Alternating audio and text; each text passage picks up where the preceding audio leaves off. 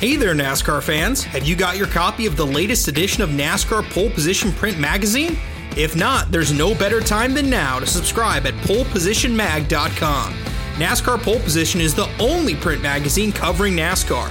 Officially licensed by NASCAR, NASCAR Pole Position Magazine is published throughout the NASCAR season, and each edition is an instant collector's item, packed with great feature stories and photography. The magazine is even mailed to you in a poly bag for those who love to collect NASCAR memorabilia. At polepositionmag.com, you can even find past issues available to purchase. Get your subscription to NASCAR Pole Position and get great NASCAR content delivered straight to your mailbox throughout the season. Learn more at polepositionmag.com. That's polepositionmag.com. Hey y'all, Rick Houston here, and I want to tell you about my new show, the Moonshine and Motorsports Racing Podcast. I've partnered up with the state of North Carolina Department of Natural and Cultural Resources to help uncover the history behind moonshining mountain boys, professional wheelmen, and the backwoods and city lights of the Tar Heel State. In the first episode, I sat down with Winston Kelley at the NASCAR Hall of Fame for a little behind-the-scenes gossip about Junior Johnson's engineering skills. He's got two things in his hand, pipe wrench and channel lock pliers, and they weren't new. They had been around the block a time or two. Wasn't the first steel they built, I bet? No. I think the pliers had been red before, but paint had worn off. And in the second episode, I talked to a professional hillbilly, a.k.a. Dr. Daniel Pierce of UNC Asheville, to find out the real history of moonshiners and their battles with the revenuers. He wrote about one of his experience of trying to chase down this bootlegger in this souped-up car, and he complained that the government gave him these piece of crap, cheapo cars, and that were really no match, but he thought he was doing pretty good, and then the guy just hits it and just takes off and practically disappear. But then the guy makes a bootleg turn and comes back towards him. And as he said, it was a game of chicken, and I was the chicken. And so he ran off the road. And actually, he was the guy who caught Junior Johnson at his daddy's steel when Junior got tangled up in a barbed wire fence. So check out the Moonshine and Motorsports Racing Podcast, available on YouTube, dailydownforce.com, and all of your favorite podcasting platforms. And be sure to check out my regular show on NASCAR history, the Scene Vault Podcast.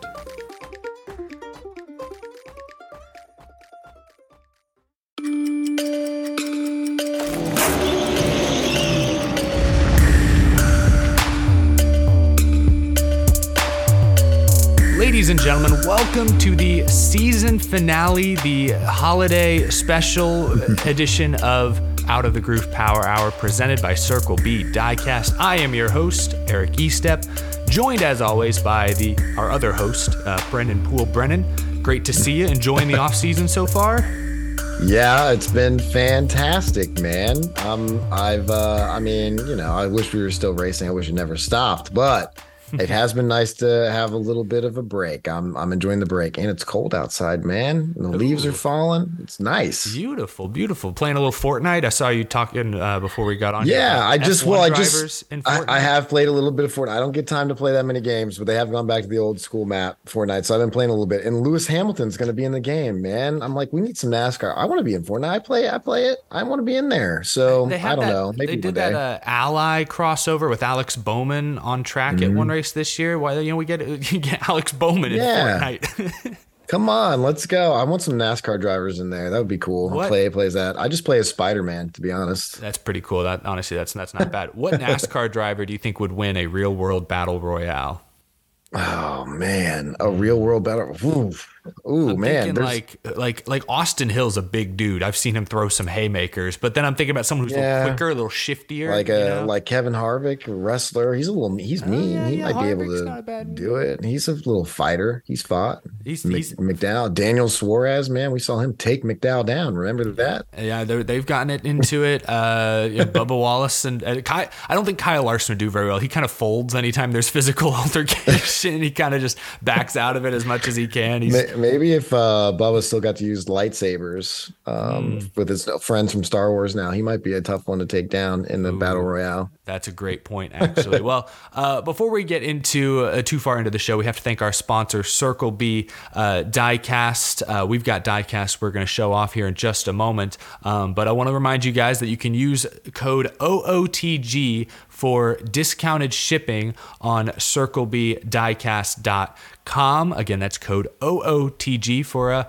special discounted shipping ahead of the holiday season. I guess now we're in the thick of the holiday season, effectively. Brennan, what's a diecast you wanted to show us off today? If while you're getting yours, I can go first if you want, because I'm really excited about this one. I recently fell into this Kurt Busch final win, I guess, race use scheme signed. It's the Jordan brand colors, got the modeled after the sneaker with the elephant print on the side. I think that's what the kids are calling it these days. Love the detail on this car. You can find this type of diecast and many others at or on CircleBDiecast.com. Brennan, what do you have today? You got something a little more retro? I like the class. I like the old ones, man, and I have so many of them. This is Jeff Gordon's IROC car. Whoa. This thing is awesome. Everything opens up, like the whole kit and caboodle, the whole deal. It's dude, these cars are cool. I've got another one too. I've got a Steve Kinzer version. Nice. I've watched some of these IROC races in person. Really? It's just cool to have this. Like I wonder how many people even collected these, but I have a bunch of them. I've got a Kenseth one in somewhere that someone actually gave to me a few years ago. It was really cool. I was blown away. But like IROC, when did IROC end? 06, 07? I remember watching a couple. Somewhere in there, yeah. I remember watching a couple races on TV as a kid, but I didn't go to any. And I kind of it sort of to me is like a faded memory. I know. So you've got me beat there. That's pretty awesome. That's a great one. Thank you again to Circle B Diecast for sponsoring the show. Brennan, we've got some racing stuff coming up. We also have a special guest joining us about midway through the episode, Jesse Love, the ARCA Menard Series champion this year, who's also moving up to the Xfinity Series with Richard Childress Racing next year. Kind of a shocking bombshell move announced a few weeks back. Jesse will be joining us in a bit. Brennan, where the heck should we start? It's the off season, so there's like not much going on really. We are also recording this just before Thanksgiving, so I think this episode might be coming out just after Thanksgiving. So hopefully we don't miss anything these few days in between. But the champions, I guess, have been crowned. Brennan, do we want to start there? Do you have something else in mind? Sure. No, we can start there. My offseason's been crazy already. I haven't even really had a time off. I had sponsors in Phoenix, of course. Yeah. Many people have seen my announcement already at this point. So planning the announcement, everything at the Hall of Fame. Yeah, that's nuts, where we should start. I don't know why I had that third in my notes. That should be top of the list. Brennan, let's talk about that. I have some questions. First and foremost, congratulations on making your major announcement. You've got a new seat for 2024. Tell us a little bit about that. Yeah, I'm excited. Going to Alpha Prime Racing to drive the 44 for Tommy Joe Martins, Chevrolet, Cesar Bagarella, everybody over there. Can I just say 44, one of my favorite numbers after 17. So what I think is crazy is my favorite numbers are like 17, 6, I would argue, because I liked Mark Martin growing up. There's some baseball players I liked as a kid that were number 6. So you having the number 6 the last couple of years was awesome. But the 44, my favorite baseball player growing up was Roy Oswalt. He played on the Astros, was a pitcher. He wore 44. And so when I played basketball as a kid, I always wore I tried to pick 44 whenever it was available. So I think it's awesome that you keep driving some of my favorite numbers. It's so easy to wear your T-shirts and fly your banner. Sorry. Go on. Well, I was going to say 44 is Tommy Joe Martin's number. Yeah. That's his favorite number. And there was a lot of talk over what number that I might run. I mean, Tommy was great and sort of letting me maybe choose whatever number I wanted to run.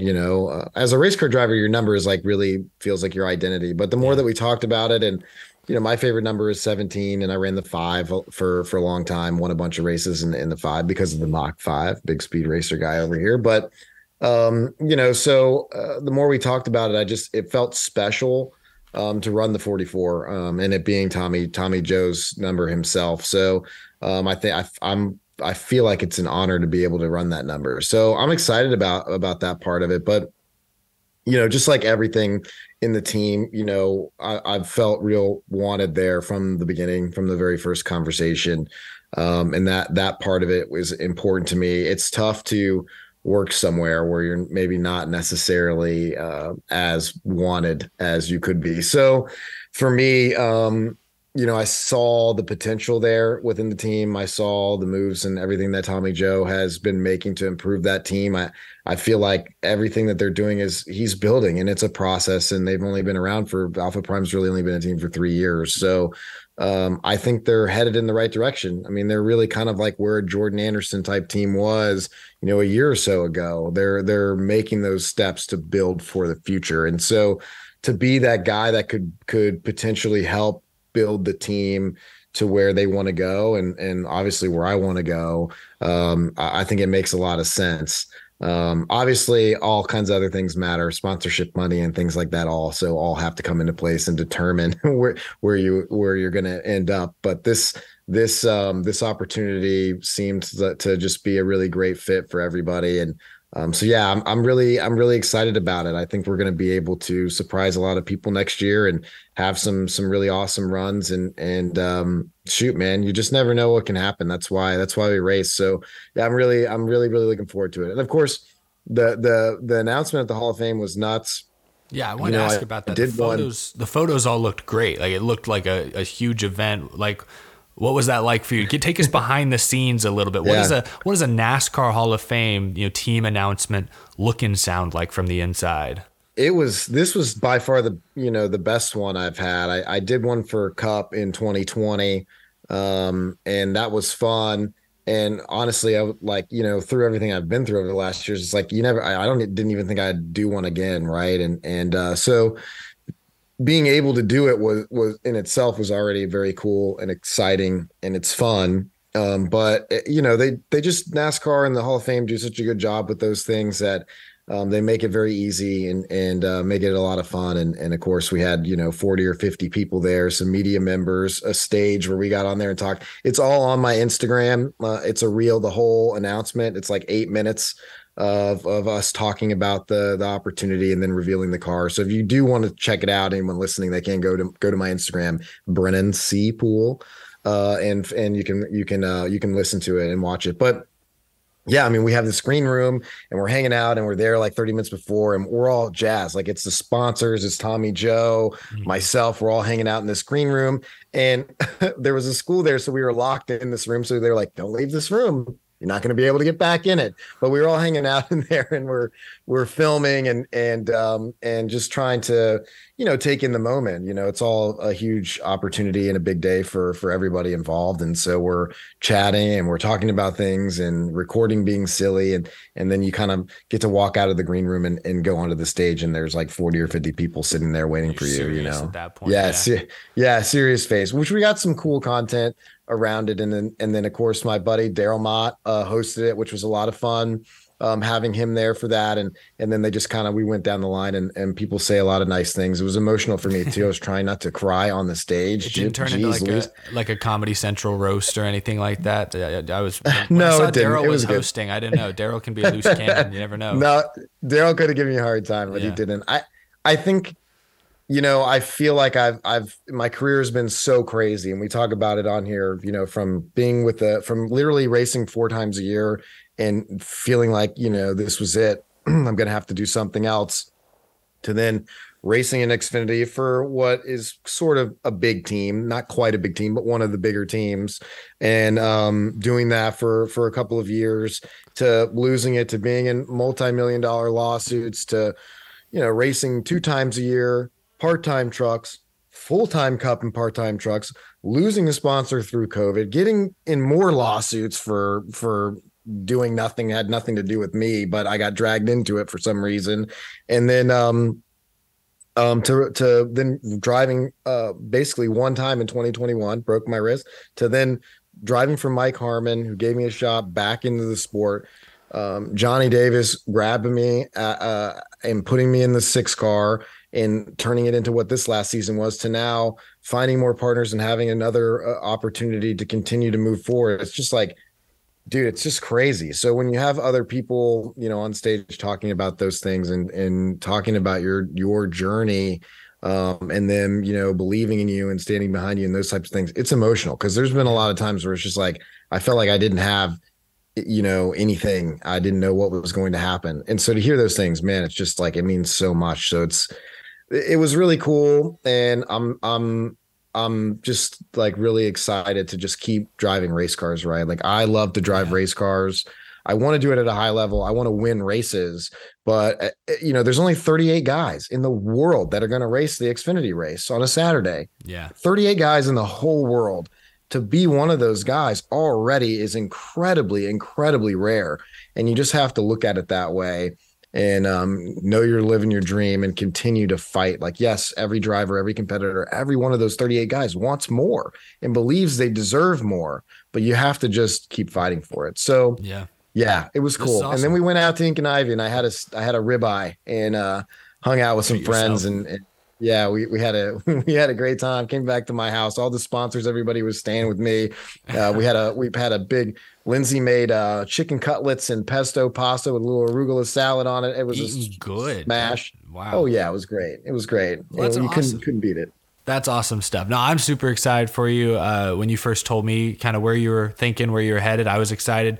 Tommy Joe Martin's good guy. The few times I've talked to him, he gets it. He is I'd say this, he's one of the nicest, honest people in the world. Like he's not gonna shy away. He'll tell you what he thinks about something, but he will go about it as politely, as gentlemanly, as reasonably as you can. He's not one of those people who flies off the handle, gets crazy, and is and can have issues there. Tommy Joe Martins is a great guy. I think that's an awesome team, up and coming race team, like you said. Car looks great. Opportunity, I think, is going to be fantastic. Looking forward to seeing what you guys can do next year, Brennan. I know you mentioned. I think you can pre-order the car too at Circle B. So go pre-order my car from this year, everybody. Go check it out. It would mean a lot to me if you would pick one up. So good call as well. I know in talking to me about it, you'd mentioned that like even out behind the scenes, Alpha Prime had maybe been making some personnel moves that you really were a fan of, bringing some new people in. So reason to be optimistic for sure. That team is like you said, growing. I think they're on a positive trajectory at the moment. So hopefully you're getting in at the right time and can go do some awesome things next year. We haven't talked since the championship. I feel like we should at least give our quick takes on first Ryan Blaney. How'd you feel about Ryan Blaney? Isn't it weird? Has it sunk in yet? It's been a couple weeks. Has it sunk in now that Ryan Blaney is a Cup Series champion? Have you ever raced with Ryan Blaney? I mean, I guess you've done some Cup races and stuff, but I don't know, how much have you really raced with Ryan? How well do you know him? I raced him in ARCA a little bit. I beat him at Michigan. He finished second to me, and I was in a Venturini car, so I'll take that one and just enjoy that one a little bit. But yeah, I mean. No, I mean, I think he was with his team hit on something. I think the Fords were all at a disadvantage all year from what I know, from having raced a Ford in the Cup Series, from what I know. But so that part of it's a little surprising. But I think, he won the Coca-Cola 600. He won Talladega, Martinsville, put himself right in the position to do it. Like, they definitely hit on something that was working for Ryan. And I think too, sometimes in those moments, a driver can go to another level that they may not have knew was there, right? I feel like Ryan was able to do that. He certainly has the abilities within him to do that. So not surprised at all, really. I don't think I would have picked him. I think I said William Byron would win it. I had Larson, so yeah. 0 for 2 over here. 0 for 2. But Blaney got it done. Happy for him. I think it's good for the sport. He does a good job and has a personality, very different personality, but one that seems to resonate with a lot of fans. So I think it's good. I think when he lets people in, I think he's got one of the more like charming, witty personalities in the sport. I know he used to do a podcast, doesn't really do that anymore, but his personality does come through. I think that's from that perspective, growing the sport. I was thinking about that with Netflix following a lot of drivers around the garage the last 10 or 12 weeks, to have 4 young, very talented drivers in the championship 4 who are all going to be here winning races and contending for another decade plus. I think in many ways that's good. If the Netflix show does well and new fans are exposed to the Ryan Blaney's and Christopher Bell's and Kyle Larson's and William Byron's, with all due respect to Martin Truex Jr., he's going to retire in a year or two at most, you know, like you get a chance to latch onto these young drivers who are going to be here for a long, long time. So from that perspective, I think it's great. I think Netflix was following him too. So that's going to be interesting to see when that comes out, because they were following the champion. Yeah, he's gonna get all access up close and personal with Blaney in a way we never thought before. Xfinity Series, Cole Custer wins the championship. Did you see anything from your seat that you can remember? It was a crazy final restart. No, what's so funny is I think I was talking to Bob Pockrass, him and I talked, and I was like, no way Ben Rhodes is winning the truck championship. No way. The ThorSport's terrible. They're not going to do it. Well, then after that night, I said, I think I should just go hard in all my other picks and just pick the guy that I would think no way. So I said, you know what? I'm going Cole Custer today. And what do you know? He did it. So wow. I don't know, man. It was, good for Cole. I mean, I think he's a guy that probably should be in a Cup car. I don't know what the move down was, maybe to rebuild his confidence back up. I'm not sure, but we'll see what happens. I mean, no one said anything about the 10. I know they keep saying Noah Gragson, but Cole Custer's a Cup champion and is obvious, or a Xfinity champion, and is like literally in the team. I know they already announced it for next year, but it's like, I don't know, man. I think he should probably just be in that car. Whatever. I guess if it's Gragson, it all comes down to money. I guess we know well. I don't know. That's interesting. Yeah, it does. It all has to deal with the money. You're right, Eric. Excuse me for wanting to put the Xfinity champion back in a Cup car. Your heart's in the right place. I'm trying. Cole Custer wins the championship. Great race. Made up for the disastrous truck race on Friday night. I don't know how much of that you got to see. I mean, it's been a few weeks now, but the Hocevar versus Heim, a lot of more veteran drivers in the Cup Series were sort of all over social media and even talking to the media afterwards about how, like, hey, these kids have a lot to learn. That scares me that could be what the future of the Cup Series looks like. Did you have a takeaway watching all those back and forths?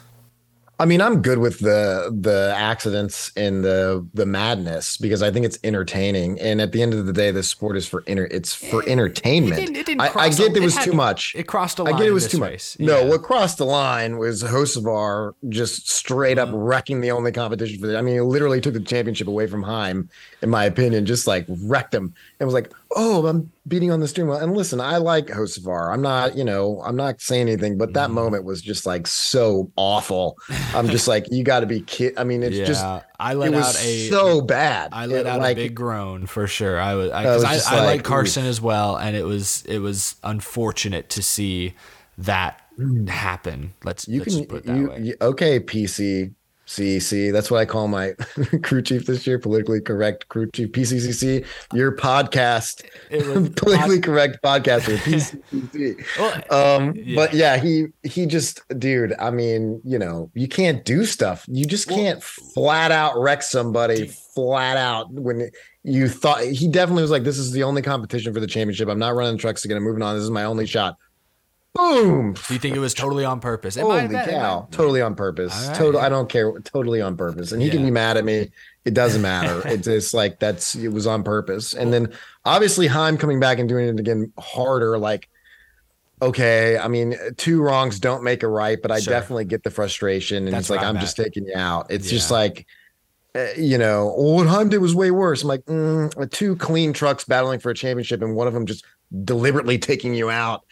I don't think what he did back was worse. I just don't see that even being part of, how can you even talk like that? My problem is like NASCAR doesn't police these incidents. So they asked the drivers to. That's what Heim was doing. You can argue that, it's blatant. That's not good. It was at the very end of the race. It affected the championship battle out front. That's all. I understand not liking that part of it, but at its core, that was just Heim self-policing, which is what drivers have to do nowadays, or else they're never going to earn respect. And I get people being mad over it, changing Grant not winning it, and then giving Benz in the restart and all that. I get all that. I mean, I understand. Get mad. You can get mad about it, but at the end of the day, those two probably never should have been racing for the championship anyways, because the 42 dumped the 11 on purpose earlier. So like, it is what it is. Do you think we had Carson on the show way back at the beginning of this season? Do you think what do you think Cup drivers think of him? Like going into next year, will he be raced differently? Or if you were in Cup racing against Carson on a weekly basis, like how I don't know, how do drivers view someone like that? Are you going to race him harder? Are you going to like stay away from him? Like, what do you? I think they definitely race him harder because they're trying to teach him some stuff, you know, like, you know, and they're not going to take lightly being pushed around. They'll just move him out of the way.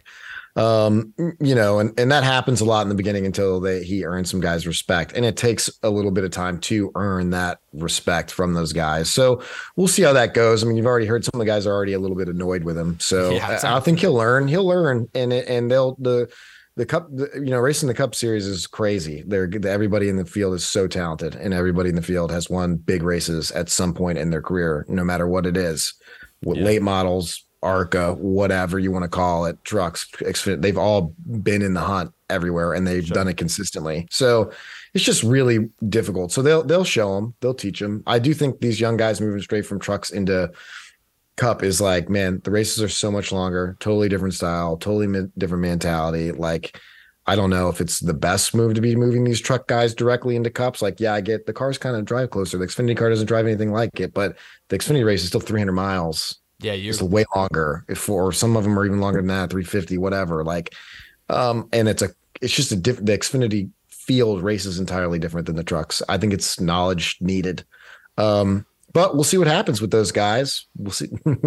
We'll watch it. We'll see. Yeah, we'll be watching, and we'll have lots to react to, I'm sure. I'm excited to see Carson in Cup, even if he may not be quite emotionally ready for the Cup Series. The talent is obviously there, so he's going to run up front, at least at times. He'll be in the mix, and we'll see if he ruffles some feathers. It'll give us some good content to talk about. Brennan, we've got fan questions coming up at the end. We'll answer the final fan questions of 2023, but first, I think it's time we bring in the one and only Jesse Love onto Power Hour. We are now joined by Jesse Love, ARCA champion. Jesse, it's great to see you. How you doing this morning? I'm doing well. Raced a midget last night and spending my off season right. So it's a pretty early morning for me. Normally after a midget race, I don't wake up until about noon the next day. But here in California, my family haven't been home to the house where I grew up in 2 years. So it was pretty kind of surreal walking around yesterday and obviously seeing all the stuff that I left behind. But gonna take the week that I have off. I have like a few days off here and there between the midget week swing, and I'll just take that to hang out with my family and see some old friends and do some cool things. That's awesome. Yeah, glad you're keeping busy during the off season. I felt bad when I asked you to come on the show. We were settling on a time. I'm like, oh, he's probably, everyone lives in North. I just assume everyone lives in North Carolina. So I'm like, all right, this will be a good 10 a.m., 11 a.m. And then, I forgot you're out. You got family on the West Coast. But we appreciate you being with us here this morning on Power Hour. I mentioned your ARCA championship, Jesse. I kind of just want to start there. We'll ask you plenty of questions about what's to come. You made a big announcement recently, but winning the ARCA championship this year in dominant fashion, has that sunk in yet that this season was as incredible as it was? Yeah, it was really important to go have a good season. Something that I needed. It was basically a contract year for me, and had about 2 seasons before that were rather mediocre. Obviously always running up front, but couldn't really ever win a whole lot, and learned, just kind of this year how to turn those second and thirds into wins and how to dominate races and do things like that, where before I didn't really have that skill set in the playbook. So just had a really good people around me, like Billy Venturini put a lot of good people around me, and Shannon Rush believed in me, and so did Billy, and just had a lot of great people around me. Obviously God had a good plan for me, and were able to win a lot of good races. So that was the biggest thing, was learning how to win, and set myself up for obviously, having a lot of confidence going into Xfinity, and obviously the truck races I ran too. Wanted to obviously win Phoenix, but had a decent run there and finishing in the top 5 and finishing in the top 10 with the exception of a BS penalty at Kansas. But no, just had a really good season, and one that I really needed. So now I kind of have the confidence I needed to go forward. And it was just tough. Like when I moved out to North Carolina, lost a lot of that confidence, I think, for quite a while. So it was good to kind of get that back. Yeah, and maybe Brendan can chime in on this as well, but racing in a contract year, like you said, like, does that change your approach at all? Is it difficult to sort of get back, just back to square one, say, hey, I know I can do this, just go business as usual? Or do you find yourself putting that extra pressure on yourself? Yeah, so in the beginning of the season, I knew that I needed to win a lot, but I didn't really have the confidence to talk to myself the right way.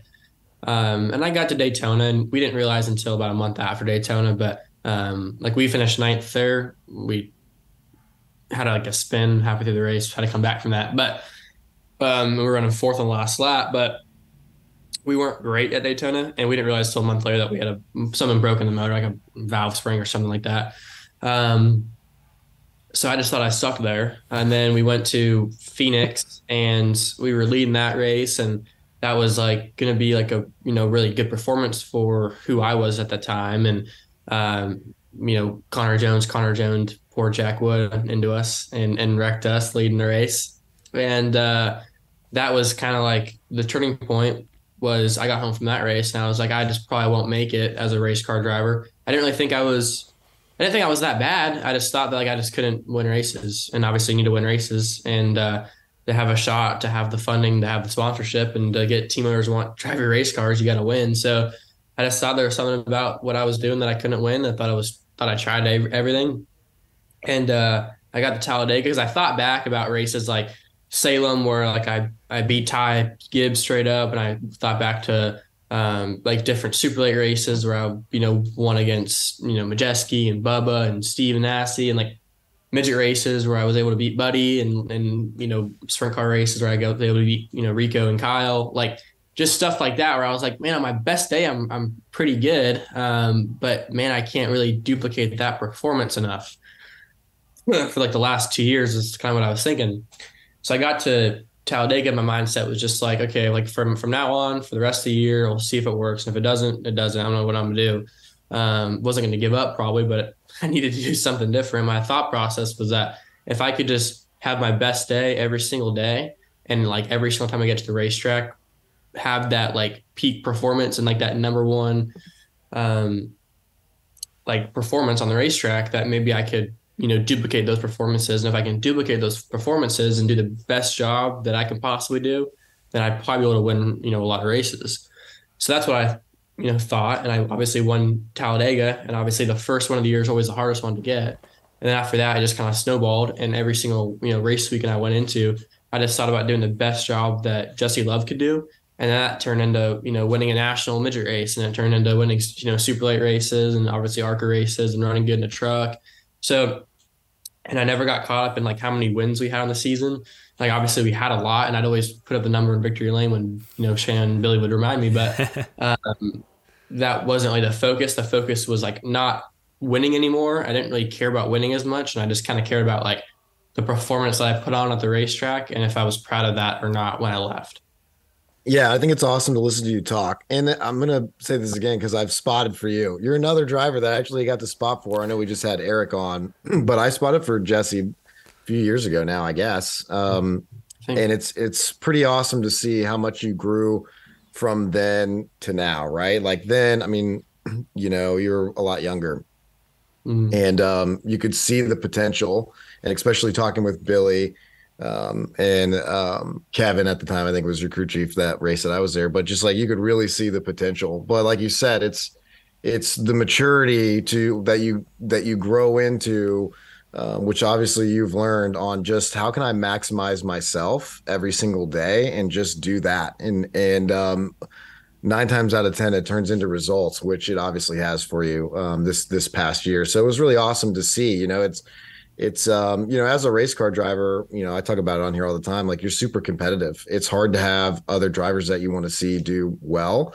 But for me, Jesse, you've always been someone that I have wanted to do well. And, I have a lot of roots with Venturini too, and Big Bill and Kathy and Billy. Of course, I wouldn't have made it without them, at least to all the stuff I've done in my career. So they kind of helped me get to where I'm at. So I'm a little biased because you drove for them, but also from the time I've been able to spend with you. So it's cool to see how much you've grown and to see how much success you've had. And then now to have this awesome, huge opportunity that so many people are fighting for that you have for next year to be with a great organization. It's a huge opportunity. So I'm happy for you. And I now get to race with you. We've never raced against each other. So next year we'll be on the track at the same time. So I think it's going to be fun. Yeah, I appreciate that. I'm looking forward to it as well. No, and you hit the nail on the head there. Like, obviously, Billy and Kathy and everybody at Venturini, like, they've done a ton, obviously, for him and a ton for me. And obviously, I feel like, Billy for me was like my true like driver developer, and that was a big proponent into me learning how to win this year, and obviously learning how to lose as well. Obviously, sometimes people don't always agree with what he does or what he has to say, but it's always just because he cares, and obviously gives a heck and wants people to succeed, and obviously wants to go win races. So, yeah, I agree with that 100%. I guess I want to take things back a little bit here, Jesse, since you're, I guess, back home. Tell us, where did you get started racing? What age? What were some of your first early racing experiences like? Yeah, so my dad raced with Jeff Gordon growing up. They were, just two friends that were on the road racing in quarter midgets out here, with like John Bickford at the time, who's Jeff's stepdad, and obviously Jeff went off to Dab One Racing, and my dad and Ced went off to law school. So that was kind of like how they split. And my dad obviously kind of had racing in the background his whole life, just kind of keeping up, and obviously, but he wasn't in it. So growing up, I still remember being a little bit younger, like than 5 years old, and knowing what racing was. But I didn't sit in a car until I was about 4.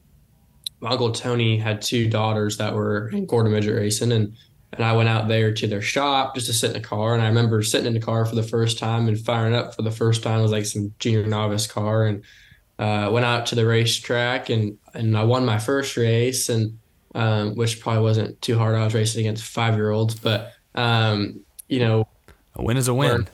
Yeah, win's a win. Did the training and all that stuff. 5 years old was really young. I don't realize until I see a 5-year-old, and then I was driving a car, like a moving vehicle by myself at that age.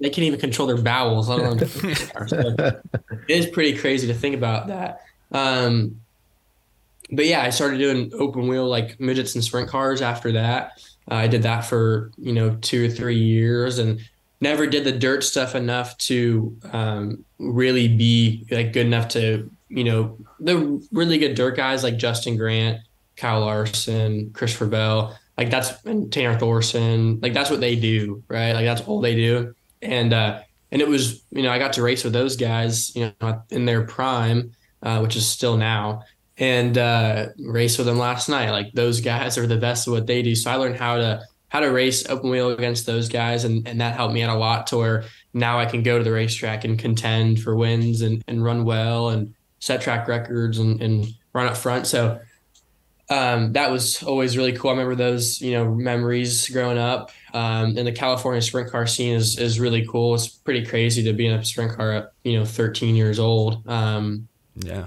But it taught me how to, just kind of, I don't know. It's really weird when you're in a really fast car that can, kill you and hurt you, and you're going that fast at that young of an age. It just kind of, toughens you up a little bit. And that's part of the reason I still run dirt, is because like all the sketchy stuff I do in a stock car, you don't even think about, like, it doesn't feel sketchy at all. It's like, it's nothing. So when you do it in a midget, the sketchy stuff feels sketchy as hell, right? Like you're going really fast. The thing wants to flip out of the park every lap. And in a sprint car, you're going Mach 10 the entire time. So it makes the pavement stuff feel so much easier. And yeah, I did junior late models in California, which is basically a pro late model with a control tire, 8-inch control tire with grooves in it, all that stuff. And that was a series on MAV TV that Kenny Shepard put on at Madera, which was for like 11 to 15-year-olds, like really young kids. And the reason he did that was he just wanted to, get the youth movement going. And Haley Deegan was my teammate for a year and a half there.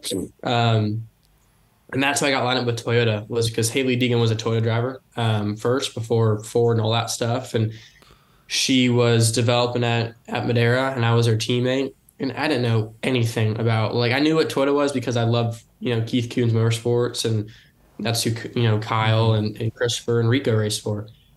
And she was filling out these pre-race reports, or her crew chief was, so the team owner. So I asked the team owner if he can fill out some for me, just because I wanted to see if Toyota would talk to me, because you can't just go barge your way in Toyota. Nobody knew where to start. So they reached out a few wins later. I think I won 5 of the 8 races, when I was 12 years old, which to them is huge. That's a lot of promise for them. So, and Toyota's really good at always trying to find the next best thing, right? Yeah. For better, for worse. Mm-hmm. And that's how I got with Toyota Path. And then I started running some more midgets for Keith Kunz a little bit, and started running super late for Chris Wimmer. That was a ton of fun. Had a lot of fun with Chris. And then I obviously got with Bill McAnally and ran ARCA West. That was when I was 15, and did 2 seasons there and won 2 of those championships. And then I had 2 seasons of sucking at Billy's, and then I finally had a season of winning. And that's where we're at now. Yeah. Well, I wanted to ask a little bit more about that. We'll talk about your most recent, career move in a moment. But you've been with Toyota about as long as I think you've been on my radar and most other folks' radars. I mean, what was that experience like, being a Toyota development driver? And did you kind of expect to sort of stay in that pipeline? How was that experience the last few years? It was tough. It was a very hard decision. So I moved away from home. My family still lives in this house, and I live in my own house, which was an apartment for a year and a half in Mooresville. And across the country then, yeah. Yeah, and I moved away from home when I was 15. I didn't have a driver's license yet, because I signed a contract with Toyota that said if I want to get the support from Toyota and their partners and have access to the sim and the gym and all that good stuff, I can't be in California. And my dad didn't want me to go to the Truck Series or the Xfinity Series when I was 18 and be moving out the house at the same time. He didn't want that culture shock on top of probably the big, next year is a big season for me, the biggest one of my career so far. And now imagine if I was moving from California out there when I'm 19, right? Yeah, makes sense. Kind of a crapshoot. But that was the hardest 2 years of my life. I didn't have my dad to talk to every day, or my mom, or my dog. I didn't have any friends, and how to kind of take everything that my dad taught me the last 15 years and try to just add to that. And that was super tough. I had Event Training Motorsports, and it's kind of emotional, and that's about it, right? So those were the only people that I had, and Toyota was a big part of that. So that was the reason that I was super invested in Toyota, was because they were all I knew. I didn't know anybody else, didn't have anybody else. So VMS and Toyota were my big supporters, because you have Caitlin at the gym, and we have a nutritionist at the gym, and Trent would come in the time with Jack, and I don't know. So that was my Toyota family. So the decision to leave, I had to go to a place where I thought, because I know how to race in a family atmosphere, because I raced at Event Training Motorsports for the last 3 years, and they're 100% just a family atmosphere, family owned, all that good stuff.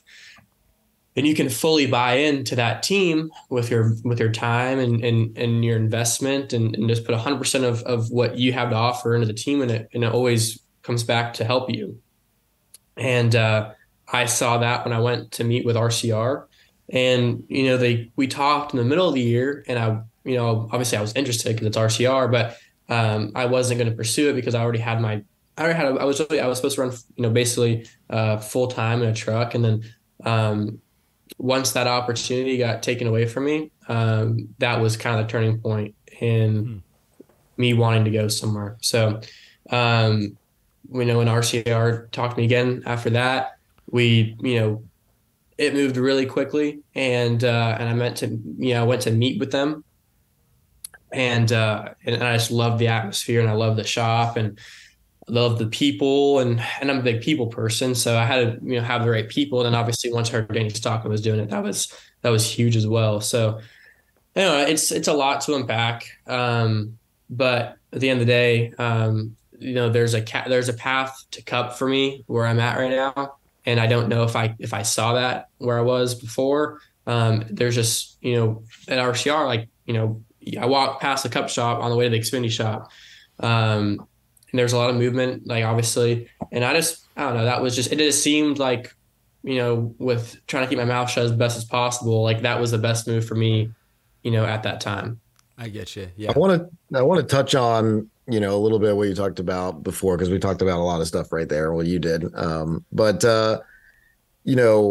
I moved out to North Carolina myself. I graduated high school early. I drove here. I was young. I was 17, 18 years old. I drove all the way from Houston to my grandparents' house in Georgia because I was literally afraid to stop, right? I'm coming by myself. And the same thing. I went through the same thing. I didn't have friends. I didn't know anybody.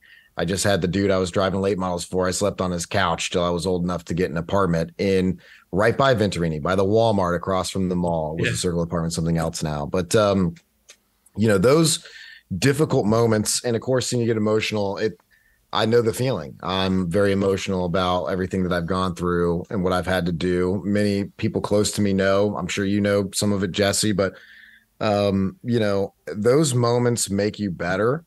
And they mature you, and the maturity that you need in this sport is unlike anything else, I think, in the world. So the fact that you had to do those things and had to do things on your own and you didn't have anything else, they're making you better. So I see that as a huge win, and there's going to be more times. Well, that's going to be difficult. Let me tell you. I'm 32. I'm going on my 10th year racing in one of the top 3 series in the sport.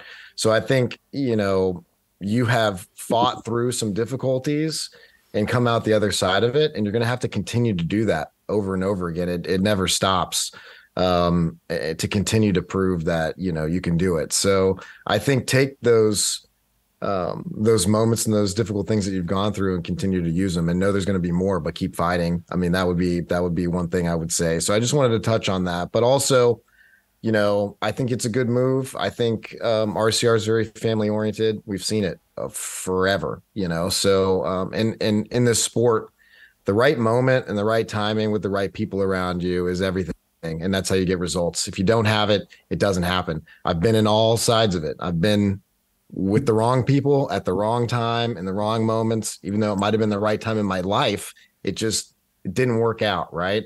And I've been fortunate enough to still be driving race cars professionally and still be in the game.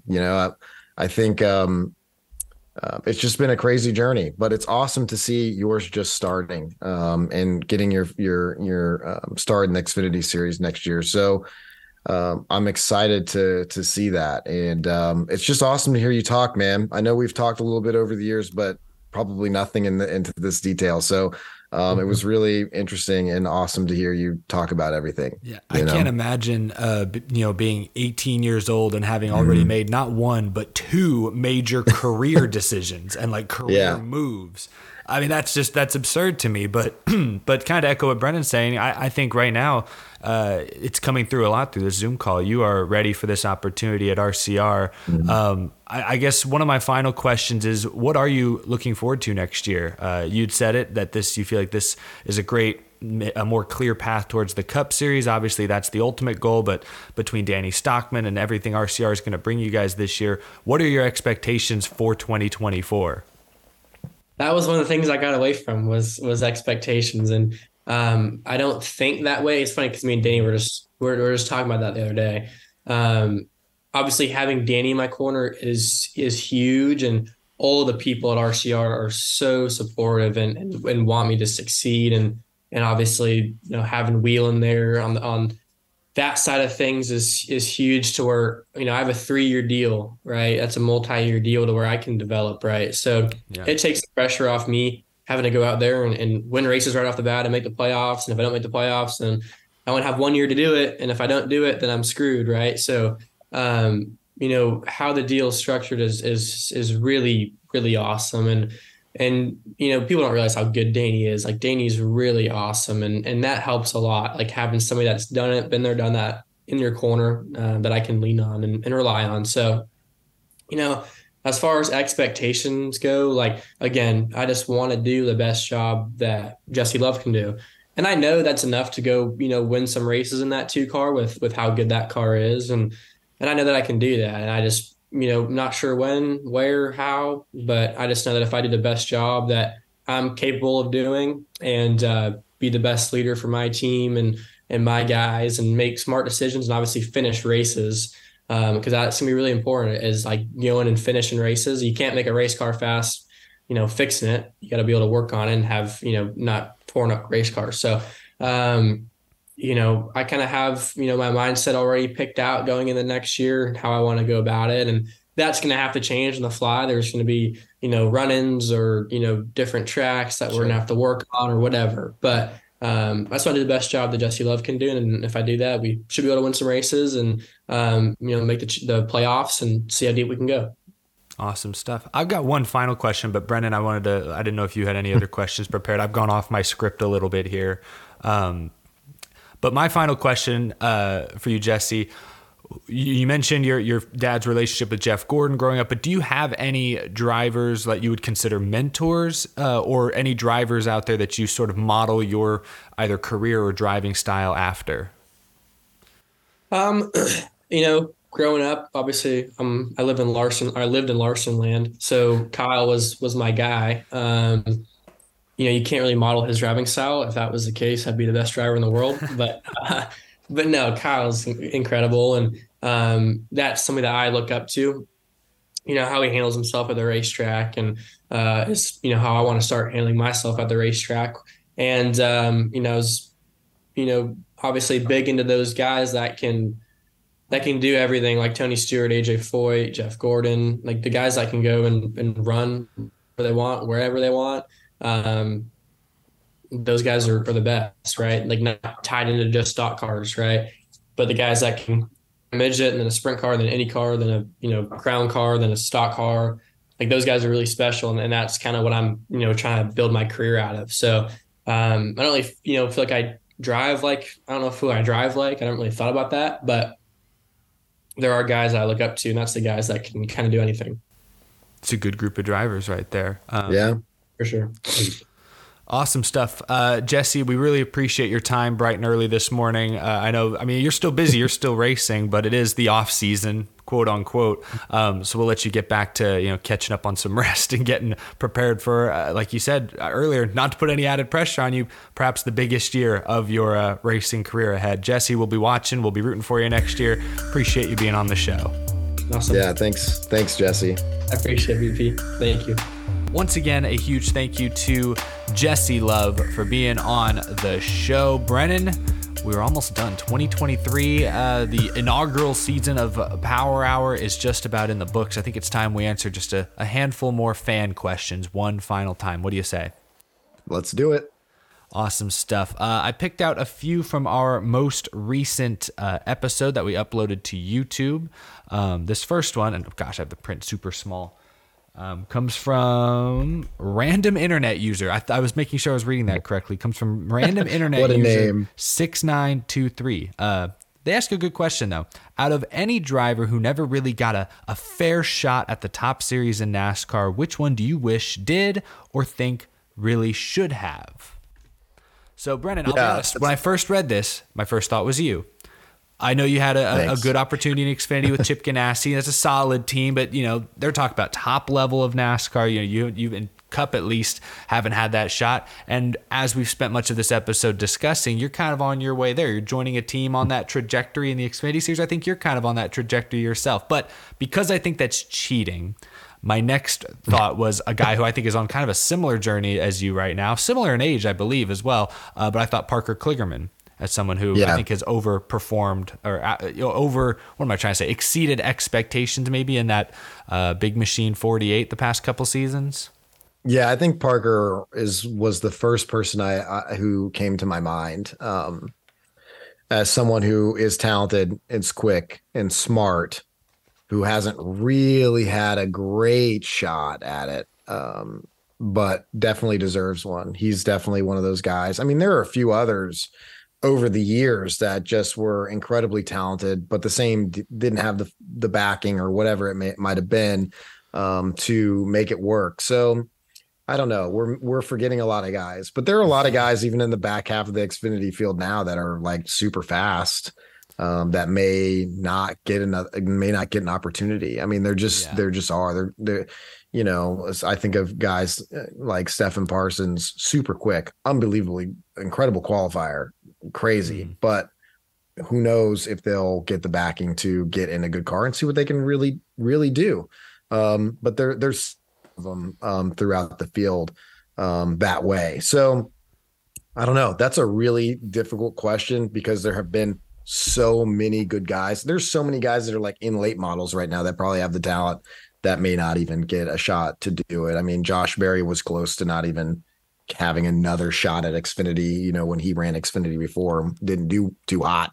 Like, you just never know how it's going to shake out, but there's more than we realize. Yeah. No, that's a great point. There's more undiscovered talent probably in the racing world than there is discovered talent. Probably. Yeah, 100%. Yeah, I definitely agree with that. This question, and Brennan, you can choose whether to answer or not. I kind of forgot about this, but Nigel left a comment saying, because in our last episode, I think we were talking about the Championship 4, and you made just like a little comment about Christopher Bell that Nigel wants you to elaborate on. Nigel asks, what did Brennan mean when he said he's not been the biggest Christopher Bell fan in the past? So what I meant by that is like, I was more on board with Eric Jones. I think Gibbs should have kept Eric Jones. I see. So when they made that move and kicked Eric out, I was like, what are they doing? No, that's not a good idea. He's on the cusp of being the guy you want to be. What are you doing? And Eric, then, he's won in the 43 car for crying out loud. So I think that was probably, in my opinion, I would not have made that move, but it doesn't mean I don't think it's worked out. Chris, he's done a great job. He's made it to the Final Four. He's won races. So that's what I meant. Like in that moment back then, I was like, I don't know about this Christopher Bell character. Who's this? Yeah, it's not even that. He's winning a bunch of races. He's fine.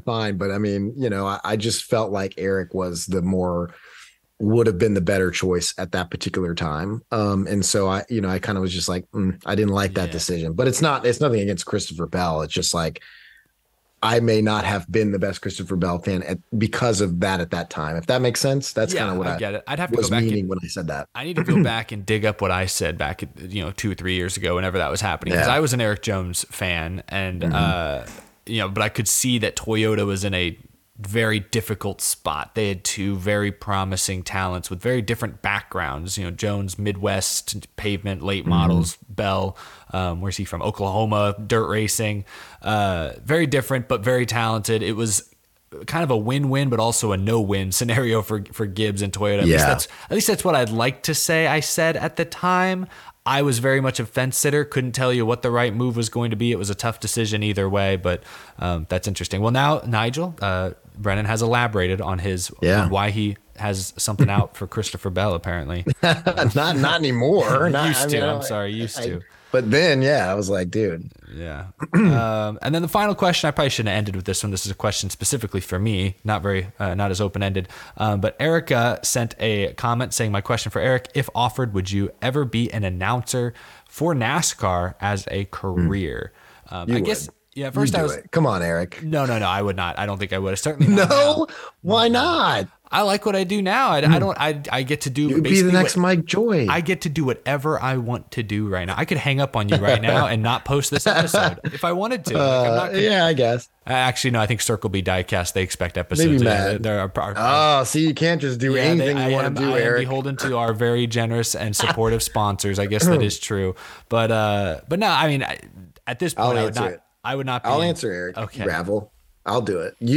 I would do it. All right, Eric, you don't have to do it. I'll take your place. I'll do it. I'll do it. Here they come out of turn 4. They're side by side. Look, I got it. This sounded kind of like a horse racing announcer. Which that's what we need more of. I see. Don't you remember when you were playing with your little Matchbox cars on the carpet? You're making your stop motion with the cotton ball smoke and everything like that. You need some energy. You got to do it. You have to come. We need that. Fair enough. I appreciate the kind words. Sure.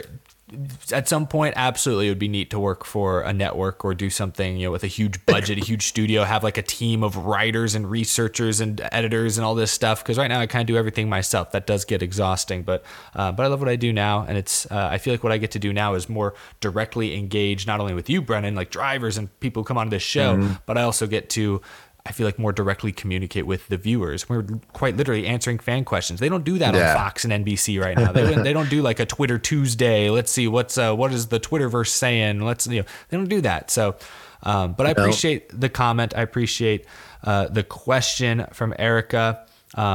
Brennan, I think that's going to do it for our final fan question segment of the year.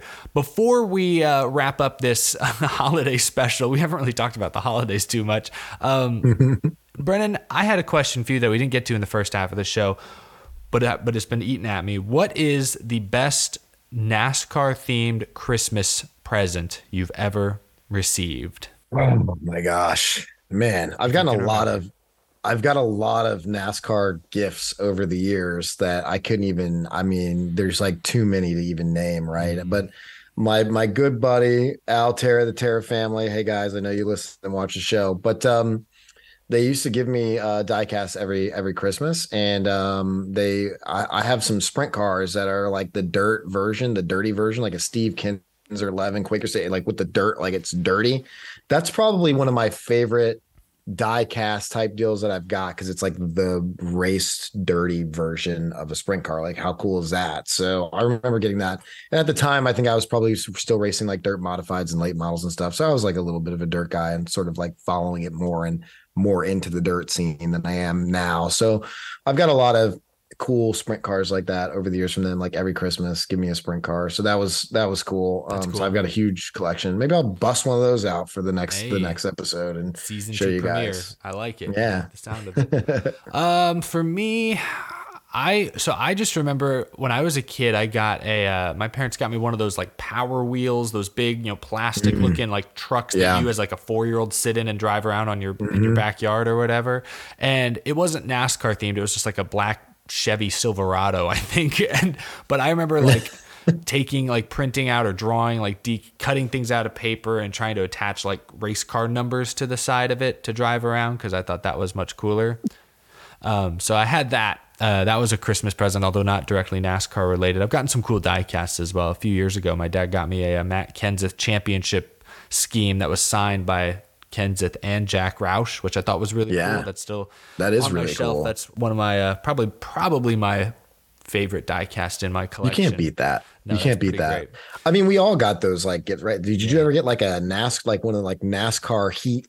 NASCAR Thunder 2006 Total Team Control, for Christmas. I mean, come on, you can't. That's like one of the best games ever made. There's one year I got for my PS2. I got like a steering wheel controller for the PlayStation. Oh yeah, I got one of those too. And that turned NASCAR Thunder into a completely different experience. It blew my mind. I didn't know what iRacing or NR 2003. I didn't know what any of that was. I guess iRacing wasn't even around at that point. But all we had was the PlayStation. Yeah, this was my precursor to where technology PlayStation and a dream, baby. Yeah, I want to know, did William Byron's career actually start on a PS2 and not, on a computer like Rick Allen has famously said? I don't know. Is he a 2000 baby? How old is I think William Byron's Byron? like the same age. 98? He's 96 or 97. I think he's the same age as me, pretty much. Okay, all right. And he's out there racing for championships. I'm not.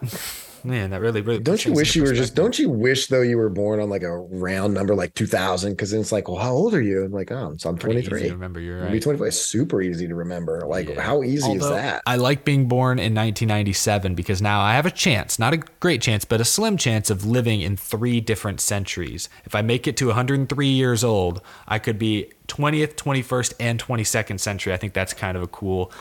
I need to start eating. I'm gonna have to be a lot older than you, buddy. I'm gonna have to be 110 or something like.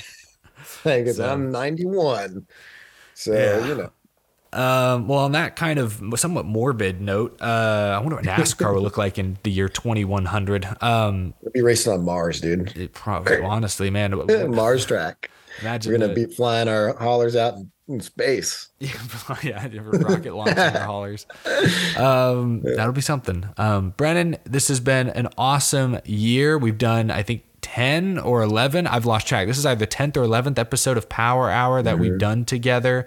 We knew each other a little bit before this year. Obviously got to know each other pretty well at Phoenix last season with the whole Phoenix sponsorship. But it's been awesome this past year, getting to know you a lot better, talking off camera as well. This has been fun. I feel like the show, we've gotten better. If you go back and listen to week one, or our first 2 or 3 episodes, they maybe had their moments, but I think we've gotten a lot better. I'm excited to see what we're going to do going into next season. I appreciate all the folks who continue to listen and watch. But Brendan, it's been awesome. I've really enjoyed this first year of Power Hour with you. I hope it's been just as powerful for you. Yeah, me too. It's been so much fun. And yeah, I think we just have to thank the listeners. Thank you guys. You guys are the ones that keep the show going. So keep listening, keep hanging out with us. Hopefully we're doing a good job of entertaining you, sharing our wild thoughts. Giving some insight. And on to 2024, man. Yeah. Don't listen to us for insight, though. I just realized, listen to all the predictions we got wrong. We got both of our championship predictions wrong. You missed on Ben Rhodes. You missed on Cole Custer. Christopher Bell versus Eric Jones. Eric Jones is great, but I think Bell at this point, has done his job. Maybe our insight isn't actually it's powerful. If nothing else, it's powerful. We have very powerful opinions. That's we what have people come to us for. Strong opinions. Yes.